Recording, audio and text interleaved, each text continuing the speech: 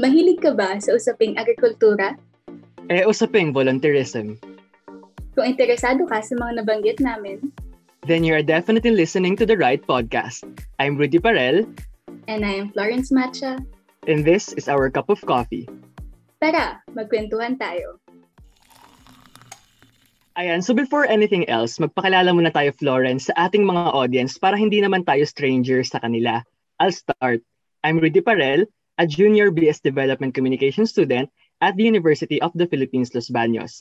I am one of the Cycle 2 volunteers of the MugKwentuhan Tayo project of ISEC.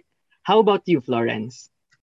Alright, I am Florence Matcha, short for Flo. I'm a BS Nutrition student at UPLB as well, and one of the Cycle 2 volunteers along with Rudy, Drea, Nico, and Atticus. So last episode ay nag-invite tayo ng guest from ISEC and UPLB. Tanda mo po ba kung sino sila, partner? Of course, man. Ayan, na-invite ang Cycle 1 volunteers na sina Mika and Kyra who are both from ISEC and UPLB. They share their perspectives on the agricultural sector in the Philippines and their views on common issues of the sector. Talagang napaka-insightful ang discussions nila. Kaya kung di nyo pa napapakinggan, ito na ang sign to listen to episode 2 of this podcast series. Aside sa na-mention ni partner, napag-usapan din nila ang conceptualization ng magkwentuhan tayo. Ayan, tama ka dyan, Florence. As a volunteer myself, it was really nice to know kung paano nagsimula ang magkwentuhan tayo. Siguro as a BS Development Communication student, I'm really into working with different communities, especially the marginalized. For me, ISEC's effort to connect with different communities is a great initiative to empower various individuals and communities. Also, I had an experience na rin before when it comes to volunteering for the coffee industry. Kaya I decided to join this project because I'm really interested to learn more about the said industry kahit na hindi malawak ang background ko sa agriculture. I just know na there are a lot of things to learn sa sector na ito given that the Philippines is an agricultural country. Ikaw ba, Florence? Why are you here? Wow, sobrang interesting naman nun, partner. So ako naman, sumali ako ng magkwentuhan tayo kasi as a nutrition student, I was really interested how my field is interdisciplinary with agriculture as well. Specifically, paano ba natin nami-meet ang demand ng mga Filipino with regards to an adequate nutrition? Lalo na't ang kape ay naging staple part rin ng ating umagahan. Ayan. So, pero ngayon naman, we have invited a guest who will share his very own kwentong kape. Yes, tama ka dyan, Florence. And I am thrilled to hear his experiences while working with significant contributors sa richness ng coffee story ng Pilipinas. Kasama na ang Indigenous People Communities or IP communities. Our guest, Sir Donnel Tiedra, is part of the research and development team of World Coffee Research as the Philippines country agronomist and project coordinator. We will get to know more about him as we go on through the questions that we will be asking him later. So sit back, brew your coffees, and enjoy this podcast. Ayan, thank you, Flo. So before we proceed to the more serious questions para kay Sir Tiedra, ayan, sir, kumusta naman po kayo? Nakapagkape na po ba kayo today? Hi, Rudy. Hi, Florence. Thank you for inviting me. Yes, nagkape na ako and I'm ready para sa inyong mga katanungan and I hope na marami kayong matutunan sa ating kwentuhan for this evening. Ayan, so we're glad to have you here po, Sir Donnel. And first off, we're very curious lang po, have you always been this passionate about agriculture even in high school? Honestly, hindi talaga ako into agriculture during high school days. Siguro may mga classmates ako na they're into medical courses like nursing, biology, may iba gusto engineering. So, hindi talaga sumagip sa isip ko yung agriculture. But after high school, nagtanong ako kay na mama at papa and then they really encouraged me to pursue Bachelor of Science in Agriculture. Papa ko kasi is a Bachelor of Science in Agriculture, major in agronomy graduate. Tsaka yung mama ko is an agriculture graduate din, major in agricultural education. So it's a family of agriculturists. So that's why nag-enroll ako at University of Southern Mindanao. If you're familiar with the university, I took up Bachelor of Science in Agriculture, major in plant breeding and genetics. Ayan, thank you po, sir. Ayan, in relation po to that, what were your work experiences in the agricultural sector? Yes, after graduation, naging University of Southern Mindanao CHED zonal research assistant ako for 6 months. So I've been a research assistant under a project where we're working on rubber So we're doing molecular analysis, like nag-identify kami ng molecular markers for fingerprinting ng rubber. But that only last for 6 months kasi I was hired by Monsanto Philippines. Kung alam niyo yung Monsanto, it's an agricultural biotechnology company where our products are GM corn dito sa Pilipinas. Then after that, I transferred to Nestle Philippines. Then I worked there as a coffee agronomist for almost 6 years. And after Nestle Philippines, I transferred to SGS Philippines. Naging isang marketing supervisor ako for Agriculture, Food and Life Department. Pero hanggang 5 months lang. And then after that, I transferred to World Coffee Research. Almost 2 years na ako dito as country agronomist and project coordinator. It's very interesting the journey po kasi I've also taken like agri-biotech courses for my degree and as well as I did an intern for like agriculture research. So I was very keen to know na you have a background on that. So ayun, regarding that po, how long have you been in the Philippine coffee industry naman po? And what were the highlights of your career? So for the Philippine coffee industry, I think it's almost 8 years na that I've been working with the coffee sector. One of the highlights, siguro I'm part of the Nescafe Plan. If you are familiar with Nestle's project, the Nescafe Plan, wherein we help farmers, especially in the Philippines, improve their lives through transfer of technologies. Like we do trainings, we really visit the farm. Nag-assist kami when it comes to the different good agricultural practices, or we term it as Nestle Better Farming Practices. So tinuturuan namin sila about grafting, pruning, rejuvenation, organic and inorganic fertilization, diversified farming. So yun yung mga tinuro namin sa kanila. As you all know that ngayon po ang production po ng kape sa Philippines is really low. If you compare it, yung production ng Pilipinas in a hectare per farmer would range around 500 to 700 kilos lang per hectare. If you compare it sa Vietnam, that they can get up to 5 tons per hectare. So sobrang layo nun. So the aim of Nescafe Plan before is to really increase production. So currently, there is only 30% local production and 70% is being imported from other countries. So gusto nating gawin is magiging baliktad na in the near future, 70% of production of coffee will be coming from the Philippines at 30% na lang ang i-import natin. So with the new technology that we are imparting, sana in the near future, ma-achieve natin yung production ng coffee dito sa Philippines. Ayan. Actually, Sir Donnel, I agree with you, no? Kasi based din po sa research ko po. Ayan. So, napakalaki po talaga ng demand sa coffee po dito sa Philippines. And parang napanood ko po dun sa isang CNN Philippines video na parang one of the top consumers ang mga Filipino sa coffee. If I'm not mistaken po, no, parang 21 million cups a day ang pag-consume ng Filipino sa coffee. Kaya napakalaking ng demand po talaga ng coffee here in the Philippines. And parang before po, one of the top exporters din po tayo ng coffee. Kaso po, there were unexpected circumstances. So, bumaba po ang ating production. And very unfortunate po nun kasi kahit sobrang laki po ng demand ng coffee dito sa Pilipinas, hindi po natin natatapatan ito ng supply natin. Hindi po natatapatan ng production natin. So, kaya gaya nga po ng sabi mo po kanina, 70% import. So, very dependent tayo sa pag-import sa ibang bansa, which is unfortunate po, no? Kasi napakalaki ng opportunity sa coffee industry here in the Philippines and kayang-kaya po natin na maging isang self-sufficient coffee producer gaya po ng ginagawa po natin before. Ayan, before po ako mag-proceed sa next question, gusto ko lang din po i-raise na familiar po ako regarding dun sa Nescafe Plan. Kasi po, meron po kasing parang activity doon sa UP Diliman before.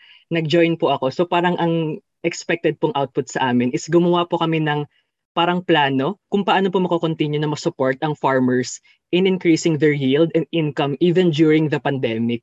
So parang sumali po ako dati sa case competition po na yon. Ayun, hindi man po nanalo pero doon po na talagang napukaw yung attention ko.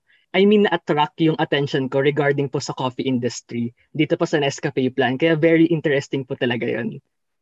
Ayan, so next question po, Sir Donnel, what inspired you to pursue the coffee industry?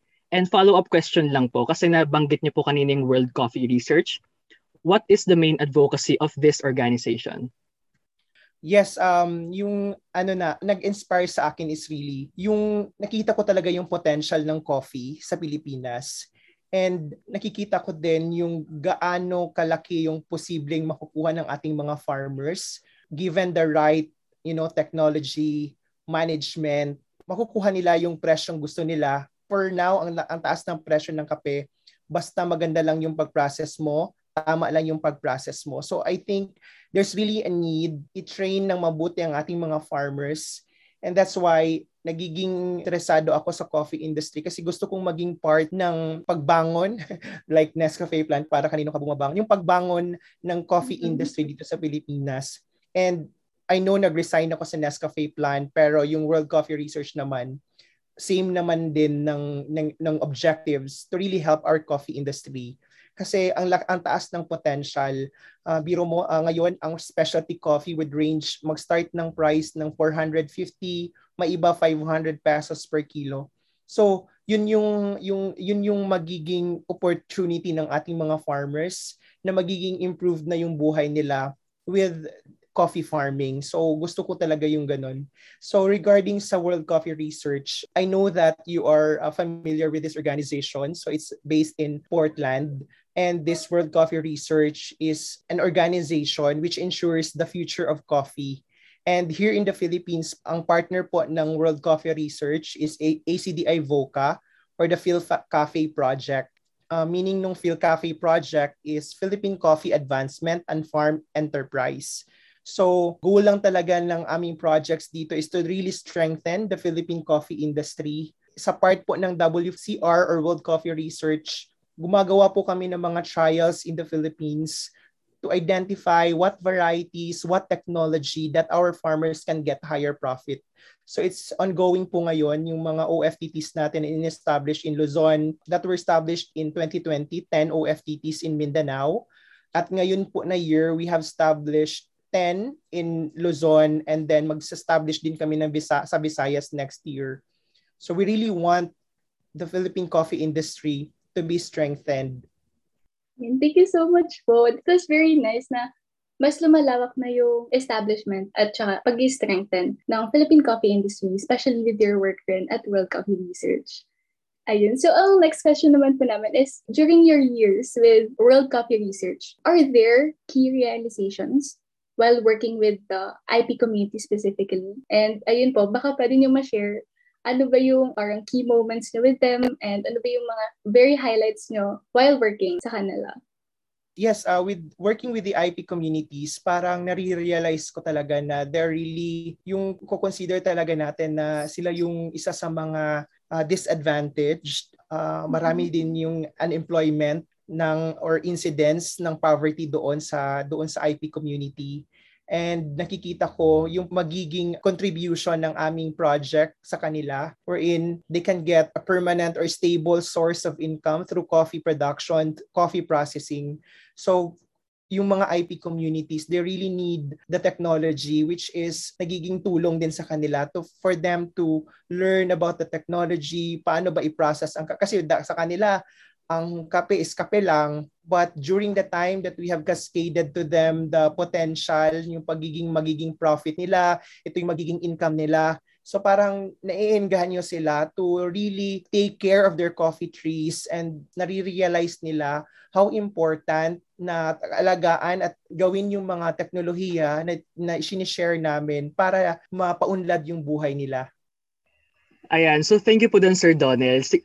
Comment ko lang po siguro, as a BS Development Communication student po, no, sobrang malapit din po talaga ang puso ko when it comes po sa mga disadvantaged or marginalized community nga po, gaya po ng sinabi po ninyo. Very maganda po yung ginagawa po ninyo, no, kasi yung mga ganito pong mga disadvantaged communities, marami naman po silang kayang gawin para sa society natin.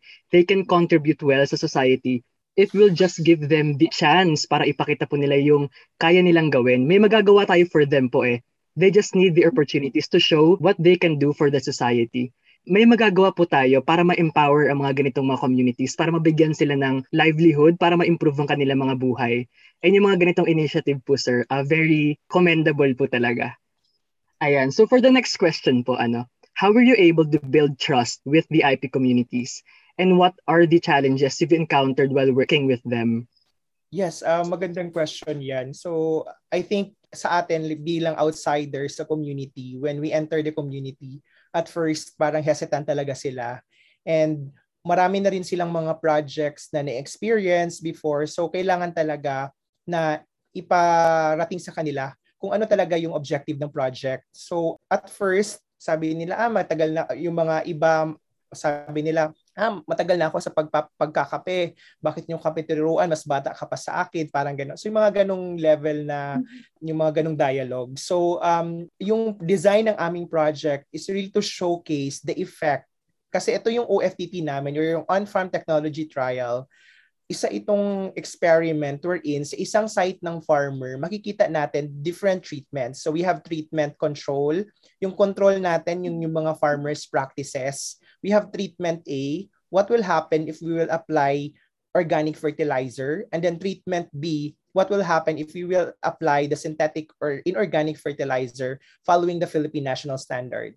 So parang mafe-feel nila first hand or makikita nila first hand during the experiment na anong effect ng sa kape kung i-apply nila yung nakaugalian na nila, anong effect if maglalagay sila ng organic fertilizer, at saka anong effect kung susundin nila yung Philippine National Standard for Fertilizer Recommendation. So, yun, yung mga challenges na yun, and for now, wala pa naman silang kasi ongoing pa yung project. And hopefully, at the end of this study, they will be able to see and feel firsthand and recognize the importance of the good agricultural practices na i-apply natin sa ating mga kape to get higher income and higher profit.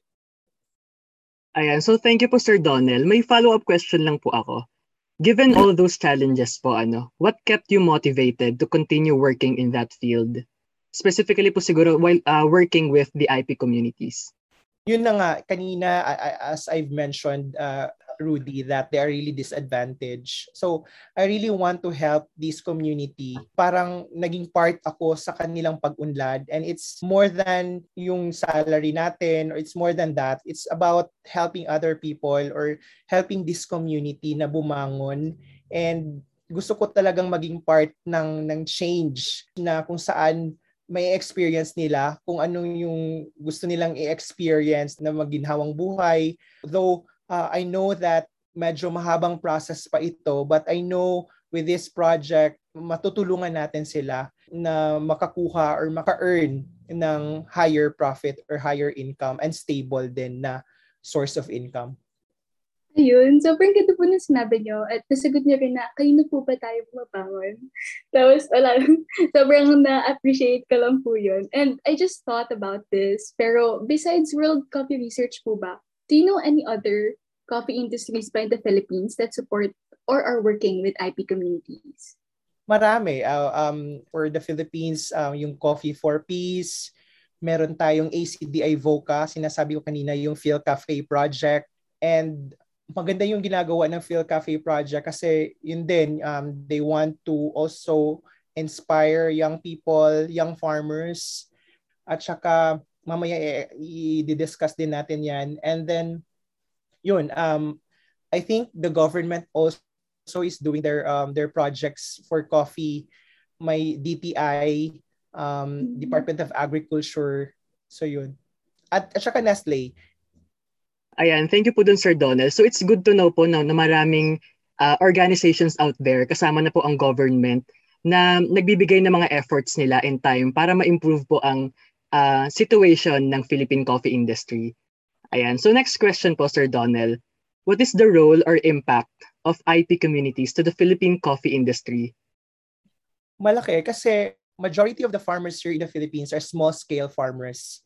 And these small-scale farmers, ang alam niyo yung kape, hindi naman siya sa lowland din. Doon talaga siya sa mga sulok-sulok na kabundukan. And that's why kung saan yung mga sulok-sulok, andun yung mga IPs, right? So I think this IP community would create a big impact if these IP communities will be trained. Yung mga IP communities na nag-grow ng coffee, may impart natin yung technology, magiging malaki yung impact nila in attaining our aim or objective na magiging 70% ang production natin sa Pilipinas. So I think tutukan talaga natin will help our IP communities, especially those communities who are growing coffee, to be trained para in the near future, ma-achieve natin yung ating objective sa production level.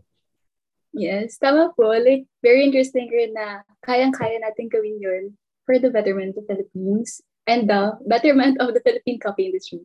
Ayan. So, very interesting po na malaman na how these small actions lang din are greatly established and impacted by these communities. So, dumako naman po tayo sa perspective ng kabataan. Like, do you think there is a stigma among the youth when it comes to agriculture? And if yes po, how can we inspire them to immerse themselves in the said sector? That's a good question, Florence. Kasi meron talagang stigma. Like even in my experience during college na ako, and then may reunion kami with my high school friends, like bakit agriculture, magsasaka ka na in the future, parang ganon. Yun yung nagiging impression nila when you say agriculture. Kasi ayoko na agriculture kasi mainit, ayoko kasi mag-field, ganyan. So even farmers' daughters, farmers' sons, parang ayaw nilang mag-farm or ayaw nilang mag-agriculture kasi iniisip nila, ayaw nilang maging katulad ng parents nila na magiging magsasaka lang. So, hindi nila na-realize na marami palang bagay na pwedeng magiging opportunity or matutunan natin sa agriculture. It's not just only farming, like yung sinabi ko kanina or na-share mo kanina na yung mga agricultural biotechnology, yung molecular genetics, hindi nila alam yon. So, yung agriculture, hindi lang po talaga yan yung pagsasaka lang mismo. So, I would like to encourage everyone na magiging, yung i-consider nila yung agriculture course as their course in college kasi ang laki ng opportunity. As what you are saying, Philippines is really an agricultural country. And ngayon nakakapanulumo lang na konti na lang yung nag-e-enroll ng agriculture. Marami is engineering, marami nag-nursing, maraming sa ibang field. So ngayon is really a challenge. It's a challenge for the government or even your organization, lahat yung organization ninyo, yung mga youth organization, to really convince our young people to consider agriculture as their course kasi maraming opportunities sa agriculture. Even maraming mga multinational companies, maraming mga agricultural companies that really in need of agriculturists at wala na silang makikita or makukuha kasi konti lang yung kumukuha ng agriculture. Even our government, the Department of Agriculture, parang yun lang, sobrang konti na lang lahat. For example, ngayon maraming magre-retire na talaga na agriculturist. And konting-konti lang talaga yung mga potential agriculturists kasi konti lang yung graduate ng agriculture. Ayan, so Sir Donnel, I agree po sa lahat po na sinasabi niyo po, no, na kailangan mas maging participative ang youth sa agricultural sector kasi dapat po natin tanggalin yung stigma na pagdating sa agriculture hindi raw po profitable. Kasi hindi po yun totoo, lahat po yun. Kasi ang Philippines nga po, agricultural country, and doon pa lang self-explanatory na po na napakaraming opportunities when it comes to the agricultural sector. And kasama po nun, ang hirap naman po kung isa sa walang bahala natin na lahat po ng efforts natin when it comes to pagpapalawak or pagpapa-improve ng Philippine coffee industry, sayang naman po in the future kung wala po magmamana nito. Ayan, gaya nga po ng sabi po sa CNN Philippines, malaki po ang role ng youth when it comes to the sustainability of the Philippine coffee industry. Kasi ang youth po ang magmamana ng lahat ng ito. Sila po ang future leaders, sila po ang future magpapatakbo nito. And habang tumatanda po ang ating mga farmers, it is now more important ngayon na ma-encourage po natin ang youth kasi malaki nga po talaga ang magagawa nila. Ayan, based din po sa research ko, isa po sa mga pinakamalaking reasons po talaga kung bakit hindi raw po nagpa-participate yung youth, ayan, in relation po sa sinabi mo po, Sir Donnel, is because iniisip nga po nila na hindi po profitable. And from there po, mas maganda po, no, na ma-recognize ng mga kabataan na malaki ang future when it comes to agriculture. Ayan, so for the last question po, Sir Donnel, as someone who has a background in agriculture and has worked with IP communities, how do you think the youth can contribute in spreading public awareness about IP communities in the Philippine coffee industry. Yung mga youth, nagpe-play talaga sila ng pinaka-importanting role dito. Kasi as what you have said, they are the future ng ating bansa. So, yung mga farmers natin, ugod-ugod na, wala na silang ano. So, kanino ba dapat i-transfer kundi sa young people? And these young people plays yung vital role to impart their knowledge. Kasi for example, yung mga college graduate or mga agriculture graduate na young people, magiging extension worker din sila in the future. And I know na sila yung mag-i-impart ng technology sa mga IP communities na to ensure growth and stability ng coffee industry. And sana yun, for example, ang ginagawa ng Phil Cafe ngayon, they are trying to develop a coffee production curriculum for K to 12, and also yung college magiging part din ng curriculum yung coffee production kasi pabata pa lang sila, andun na yung basic information, andun na yung technologies ng coffee na dapat nilang matutunan so that when they graduate, they can impart this knowledge doon sa mga IP communities, not only IP communities, but those coffee farmers na nangangailangan ng tulong nila. Alright, ayun. Thank you so much po, Sir Donnel. So, we have a question here from Nico. Regarding the Nescafe plan po, he wanted to know, as you were responsible in implementing rin the Nescafe plan, how do you think the Philippine government can learn and apply what the Nescafe did po? So maganda yung Nescafe Plan program kasi they have partnership with, I think, TESDA and the Department of Agriculture. So I think, if I'm not mistaken, yung public-private partnership before. So yung National Convergence Initiative na ginagawa nila, or for example, si Nestle will provide a training, then may part din si Department of Agriculture, may part din si Department of Environment and Natural Resources. So parang tulong-tulong sila to achieve yung production ng coffee in the future na magiging 70%. Alright, okay. Thank you so much po. Napaka-insightful naman ng ating episode today. Okay, napaka-insightful naman ng ating episode today. I really appreciated rin how Sir Donnel shared the importance of introducing the Filipino farmers to technologies, as well as our future agriculturists, at malaman ng kabataan kung gaano ba ka-importante ang agrikultura. At hindi lamang ito farming solely. May mga courses na tulad ng agribiotech na kailangan pa ng information at ma-realize ng youth na there's a lot more things that they can do and aspire for a food-secure Philippines. Ayun. And for that po, thank you po, Sir Donnel. We are very grateful for this time that you have allotted for us, talking about the coffee industry in the Philippines and agriculture. Meron lang akong pahabol. Like, Okay, siguro kailangan din natin isipin na farming is not just farming, it's a business. So, kailangan talaga natin i-share natin sa ating mga communities, especially those farmers, na hindi lang siya farming, it's a business. Parang makikita talaga nila, or gaganahan pa silang mag-farm kasi alam nila na may kikitain sila. Ayan, thank you Flo and Sir Donnel sa inyong mga manifestations. Ayan, so Sir Donnel, I would also like to thank you po for your very insightful answers about your life in the agricultural field and of course the coffee industry. Totoo nga po na ang dami pa nating pwedeng magawa for this industry.